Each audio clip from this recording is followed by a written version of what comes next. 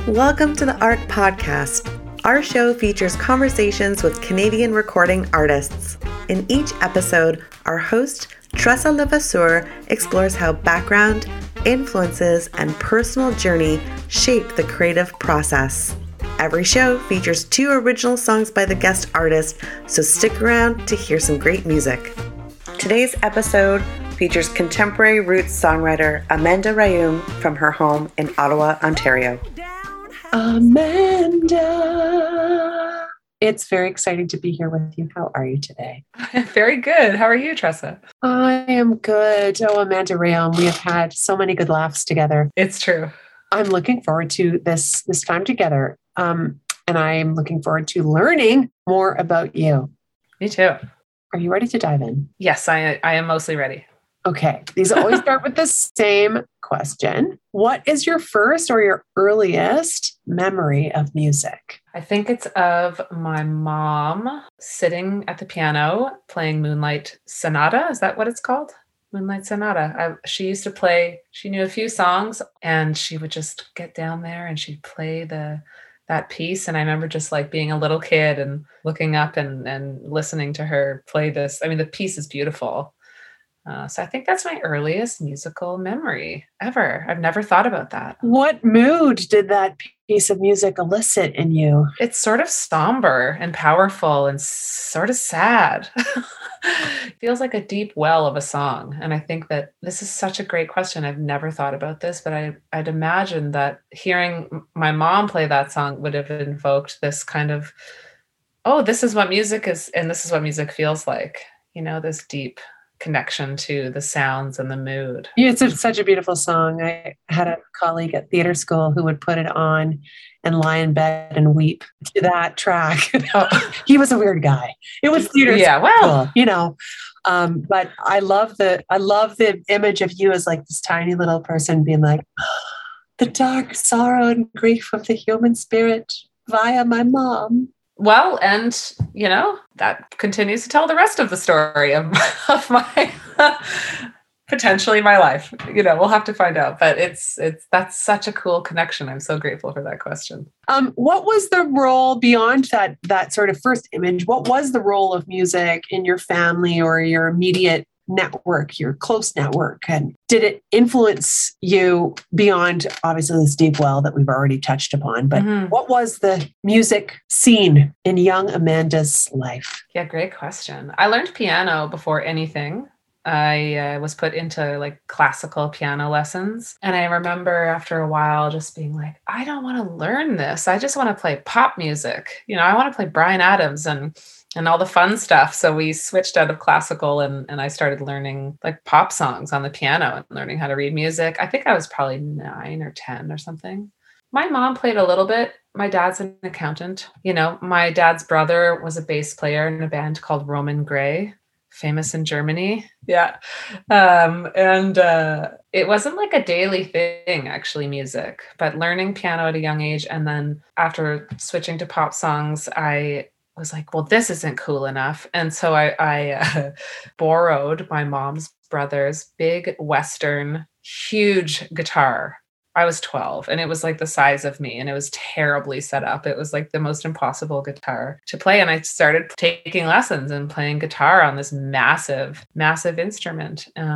So I'd say like as a young person, that those were the things that I could remember for sure. And I loved playing the piano and I loved playing the guitar. That I would just sit in my room. I didn't really sing. I never sang. I didn't even like singing until like 3-4 years ago, maybe. Okay, wait, what? Yeah. So hang on.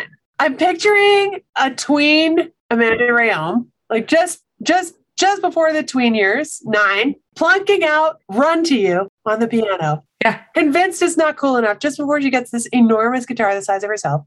No singing? Never sang. Never, ever sang. I hated singing. Where was the melody? There was no melody. I just learned guitar.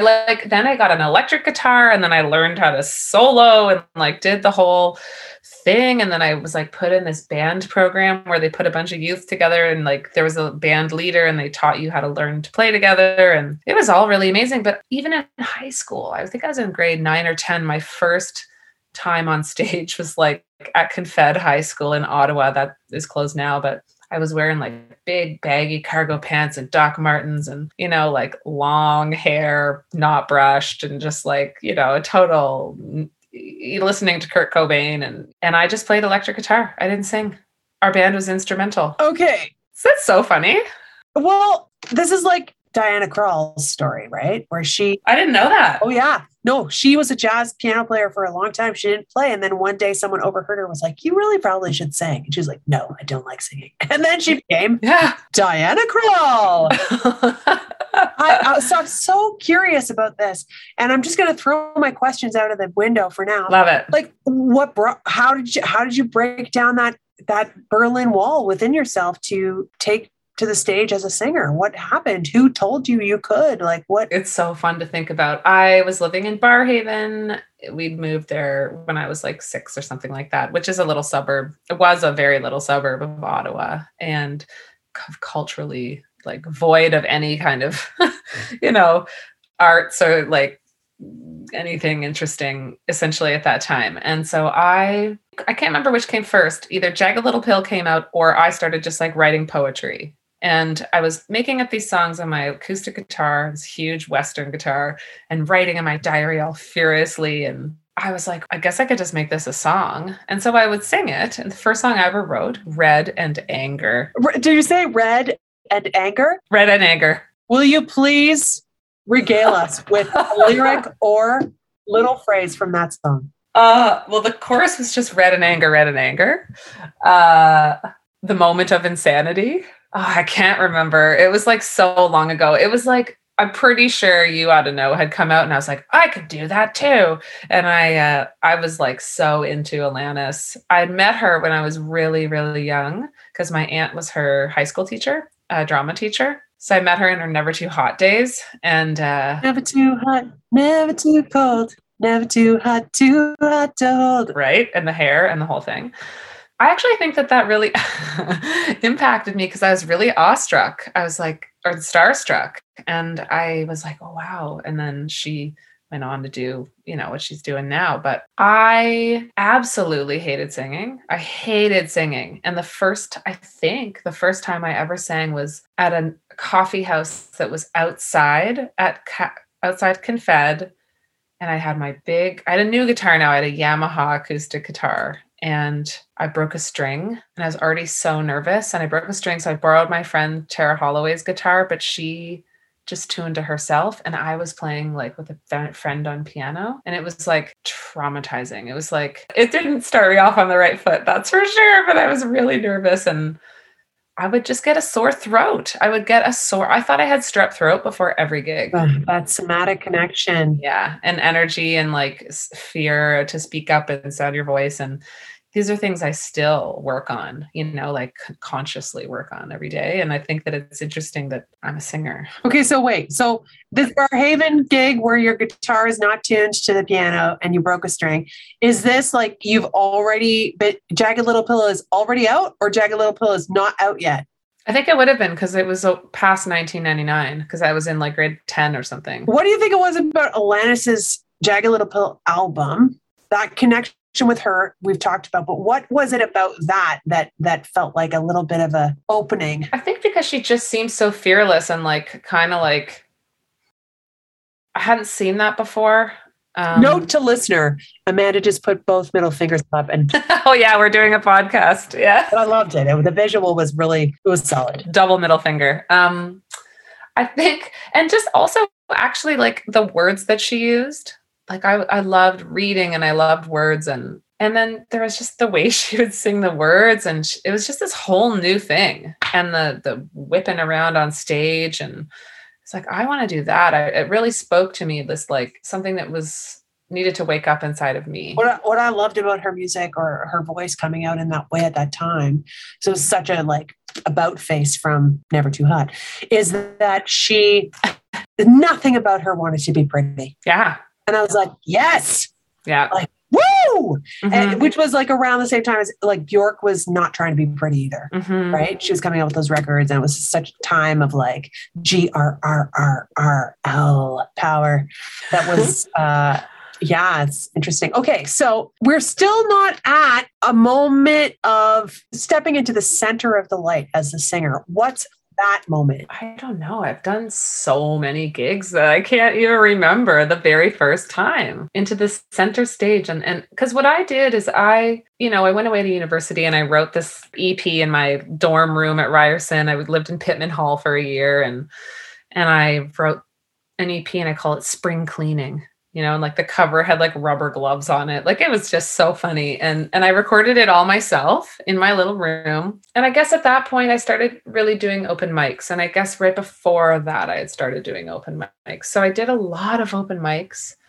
And then I went away to university. I came back. I was actually diagnosed with panic disorder and like crazy amounts of anxiety and depression. And I had to like deal with that.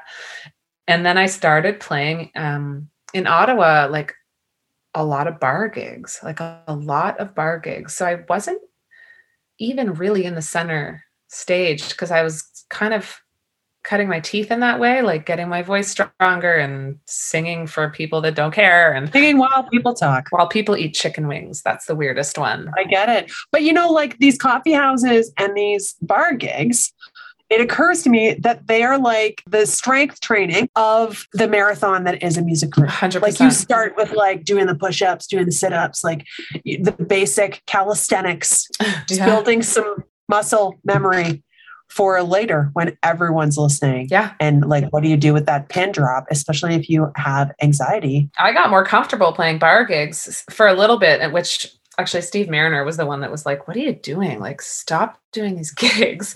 And I'll thank him forever for that. But I felt really comfy when people were half listening. And it's only been since really like I started traveling to Europe and doing better shows here in Canada. But like in Europe, I mean, I'm sure like nobody speaks and like they wait to clap until like this last note decays. And then it's like, and then and it's like, it's the most, and then I got used to that, and that felt really good. But that seriously, if I really think about it, it's only been in the last maybe 4 or 5 years that I've like wanted that and felt like I maybe deserved that even, With this being like the story of how our intrepid hero gets to the center of the tale, who is it that you want to reach based on like where you've come from, where you've been? Like, who are the people that when you think about, let's say, more community engaged programming, like you go to a town and they're like, can you do an extra thing? Who do you want them to ask you to go and do a thing with? What thing do you want them to ask you to do? I love working with youth. I've done a lot of different things, like working with youth and working with cancer survivors. I love writing songs with people, doing songwriting workshops, because there's a vulnerability and a disbelief that sometimes these people have. You sit down with them and they're like, I don't know. I can't believe we're going to walk out of here with a song. I'd say that's been some of the most rewarding work that I've done, is work with youth or, different kinds of humans that are in this place that they want to dig deeper about something that they feel.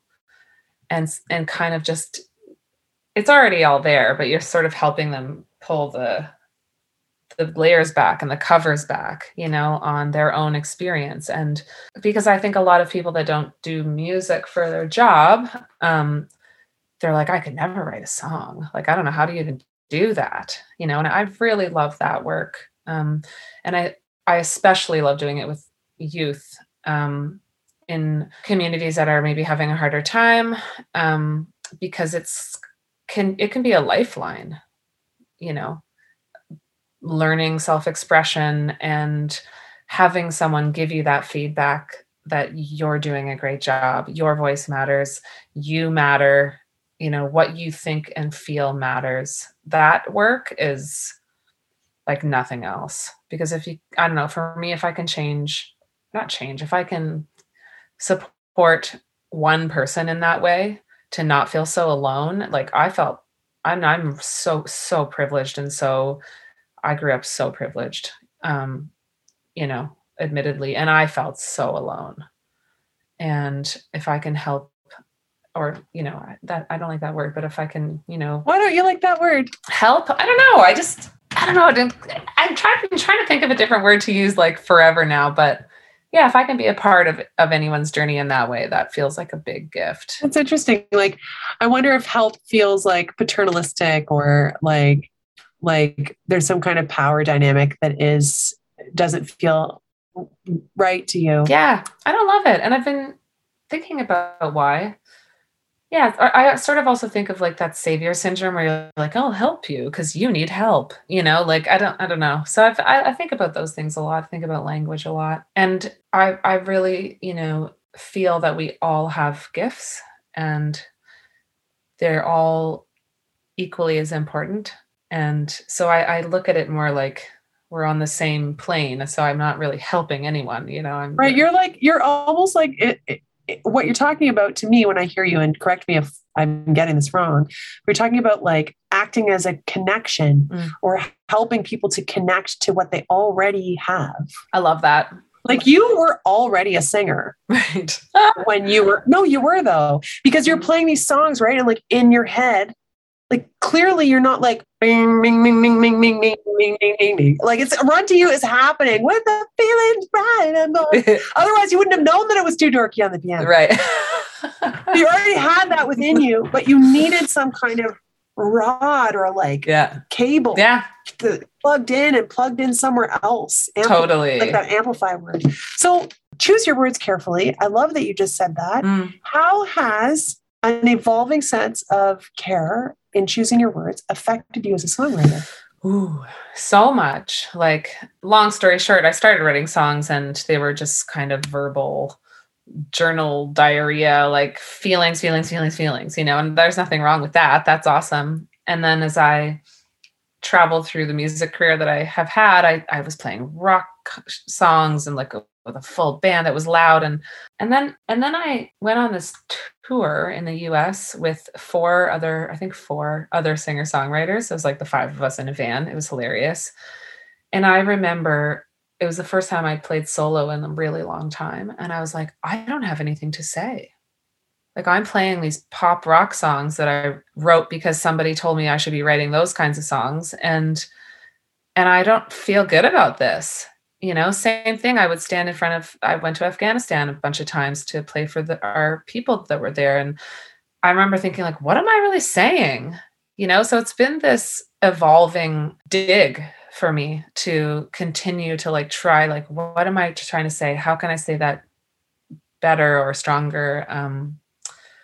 Because our words really matter and they reverberate. And well, we stand on stage and we just say things and sing things, and what an opportunity and a responsibility, I think, to bring the good words and good messages and all that. It makes me wonder, like, how your story, but also how your identities, your lived identities, have influenced that aspect of like what you're writing. Because it sounds to me like your story is one of stepping into yourself. Totally. So as you step more deeply, not only into like songwriter, singer, silence holder of the stage, responsible social justice advocate, like how do some of your other lived identities affect your songwriting, or do they? Yeah, great question. Tons. So I identify as gay or queer. I don't really even know what words to use anymore. I came out when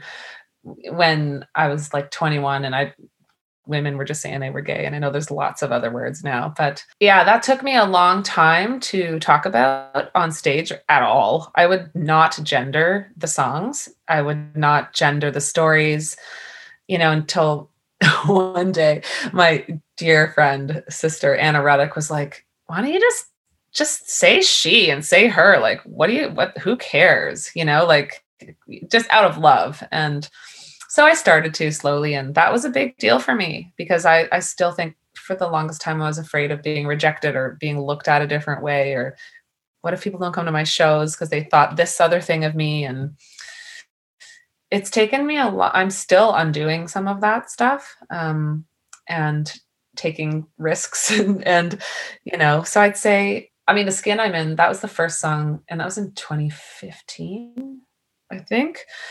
That's the first time I ever gendered a song. Put the word she in it. And I'm still, figuring that out. Like even the new record that's just being mixed right now. It's an even deeper level into me. So I'm gonna be working at this over and over. It's fascinating because just before we jumped into this topic, you're talking about taking care with words and how much words matter. And then like, it's so beautiful and vulnerable for me to hear you struggle with, am I using the word gay? Am I using the word queer? Am I using what fucking word am I using? Pardon my language. Yeah. What word am I using about myself? Right? Like, what an example of how much it matters and how deep these decisions are in our own lives, but then also, like, you think about rippling out and being a conduit for other people to feel connected, seen, like witnessed, these youth. Oh yeah. And even people, like I wrote a whole bunch of songs about my family history and all sorts of old family stories, and I would tell the stories on stage. And I can't tell you how many times people would come up to me after the show and then start telling me stories about their people, like their families. And it's like everyone has, not everyone, but there are stories for most people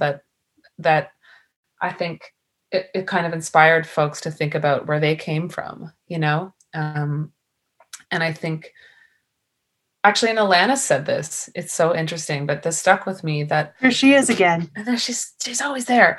But she said something that like, people come to her show to have an authentic experience of themselves. It's not really about her. And I really believe that on a lot of levels. Like, and I think about that, like, of course I'm a human and I'm up there and I have my own place and my own voice and my own feelings and stories and experiences. And it's, you're doing this thing, you're playing guitar and you're singing and you're interacting with your band and all sorts of stuff. But the folks in the audience are having their own experience of themselves. Yes. While they're listening and watching. Yes. And on top of you having your experience and them having their experience, I believe, like, as a performer, that my duty is to lead us all, to facilitate a communal experience of spiritual uplift through the medium of music. Totally. That's it. 100%. That's it. Just together to harness the togetherness. Yeah. Like, it's real. Yes. It's really real. It's real. And I'm sure, like, being on tour and you're in a different place, like, I don't know if you know that's how it works, but you're in a different place every night. But I always like to say and remind people, like, this will never be the same. This will never be like this exactly ever again. And we're creating this authentic moment. There's no chance probably that we're all going to be in the same room together at this time, on this day, on this year, at this temperature, like whatever, fill in the blanks. And I love that. I love bringing the focus. And I sometimes ask people this to, like, they must think I'm psycho sometimes, but like, look around, like, who's beside you? Right. Who are you with? Like, who's in front of you? What is this? Like, just whatever, just like, look around. You're with these people. But what an You're antidote all here together. To anxiety, to panic, to disconnect, to, like, no, but that's an antidote. Like, you're describing be here now. You're describing like a meditative state of being present. Mm-hmm. And you've landed on that as like how you're going to, like, remind people and myself, essentially. Like, I didn't think about that either.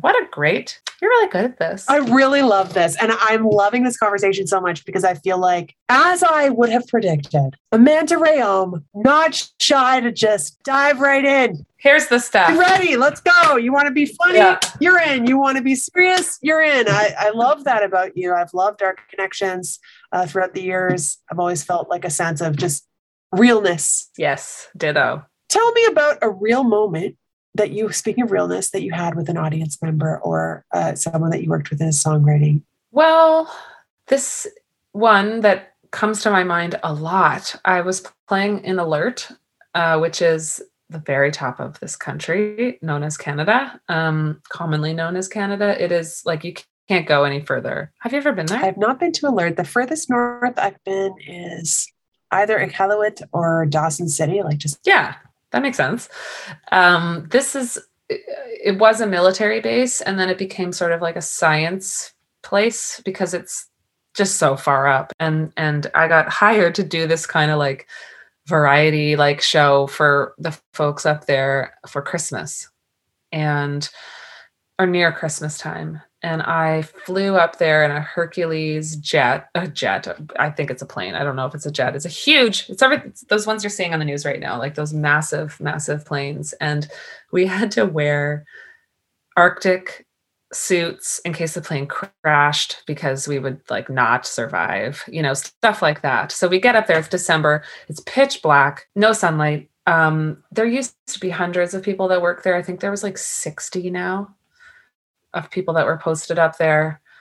The accommodations were what you'd imagine, but there was like the shutters for when it's summer, they're in the rooms, they're wood because they got to keep the light out. And some people had like painted summer scenes on there, and like I turned off my light and someone had painted like God loves you, like this was, they didn't have locks on the doors because people were struggling up there, to work up there for that long.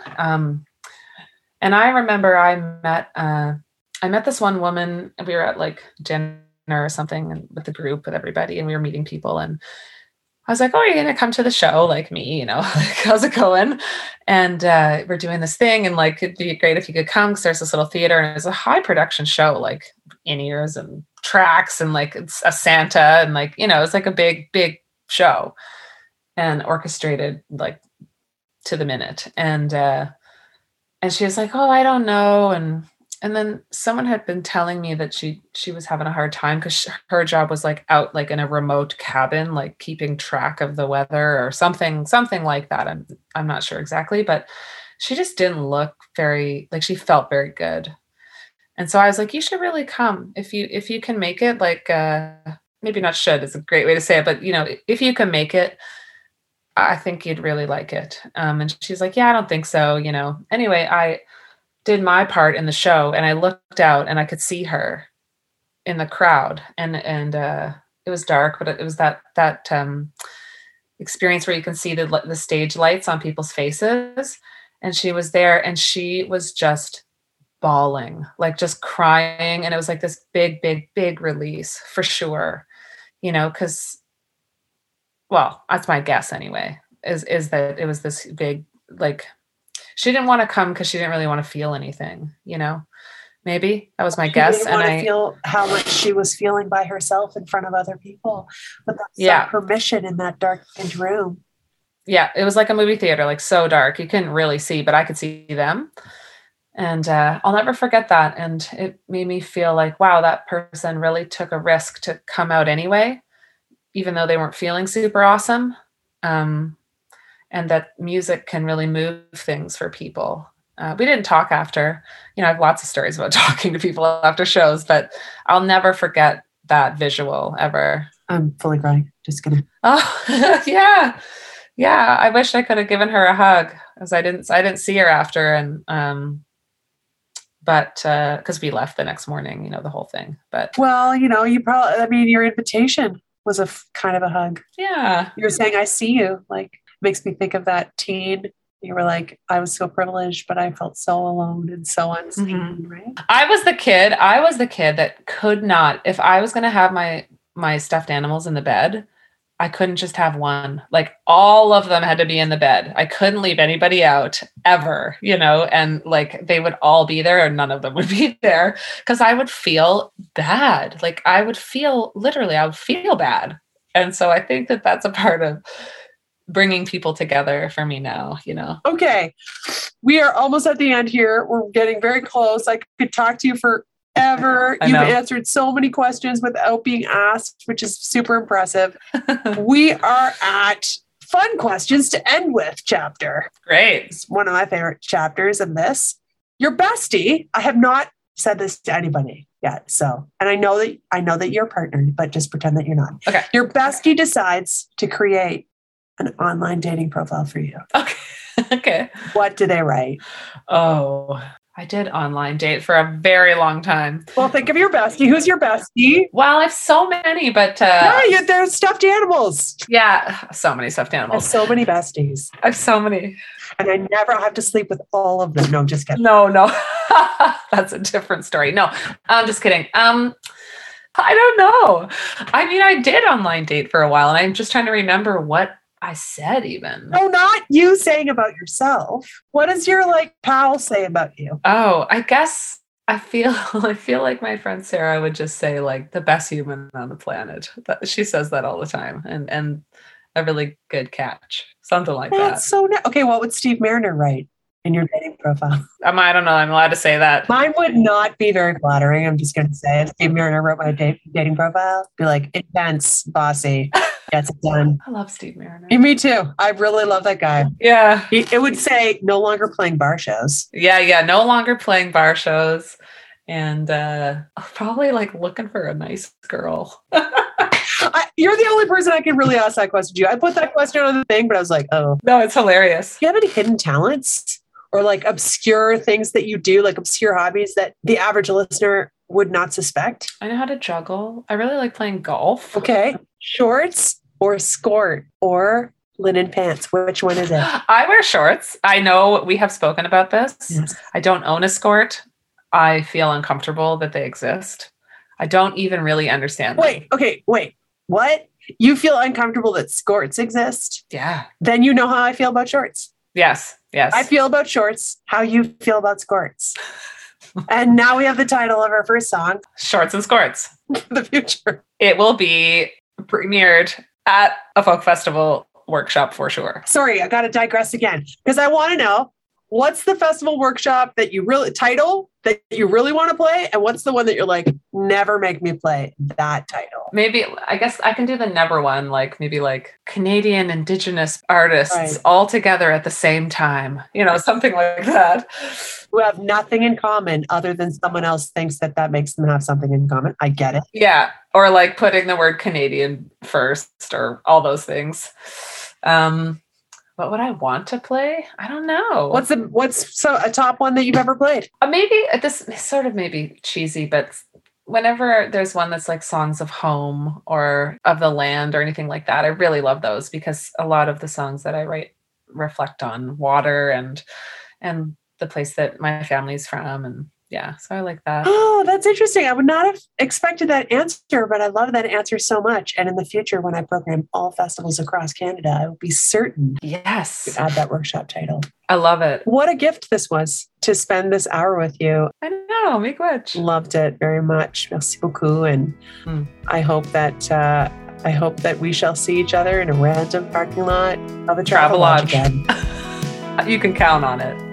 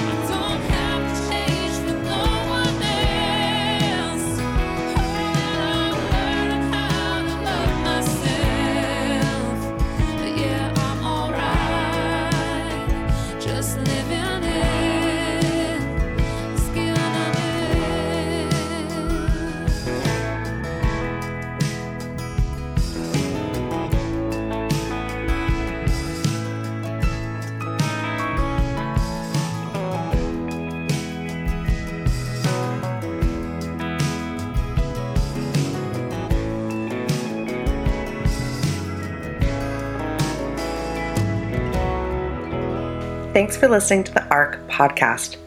If you'd like to know more about today's guest, please take a look at our show notes. Our producer and engineer is Tim Fraser of Murdoch Entertainment. Our host is Tressa Levasseur. Thanks to the Canada Council for the Arts for making this podcast possible, and thanks to you for tuning in.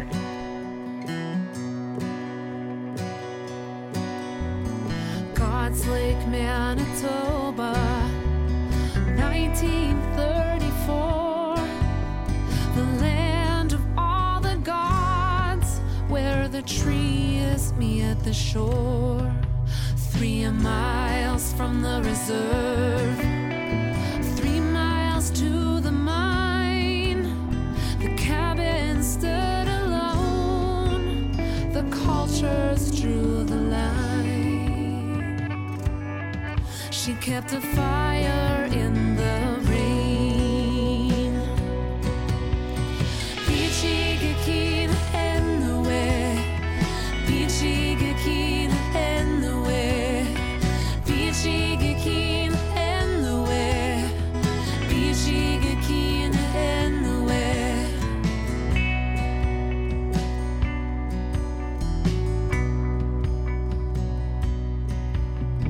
Given to an older man. At 16 she was a wife.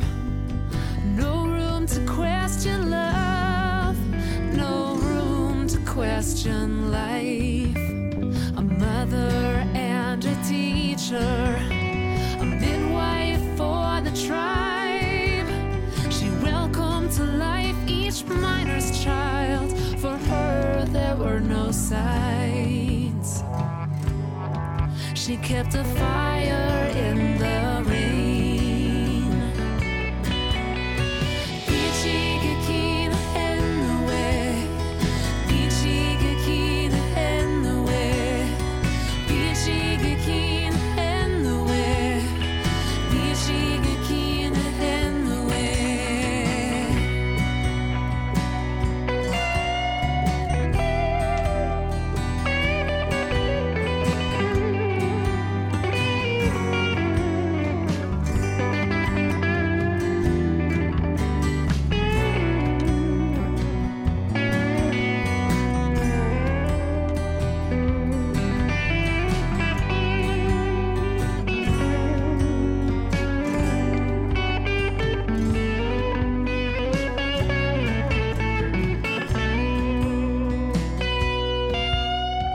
God's Lake, Manitoba, 1934. She lived life, loved and dreamed. She never asked for more. Silver years, the corridors. So much was taken then, waiting for the spirit world where she could once again keep a fire.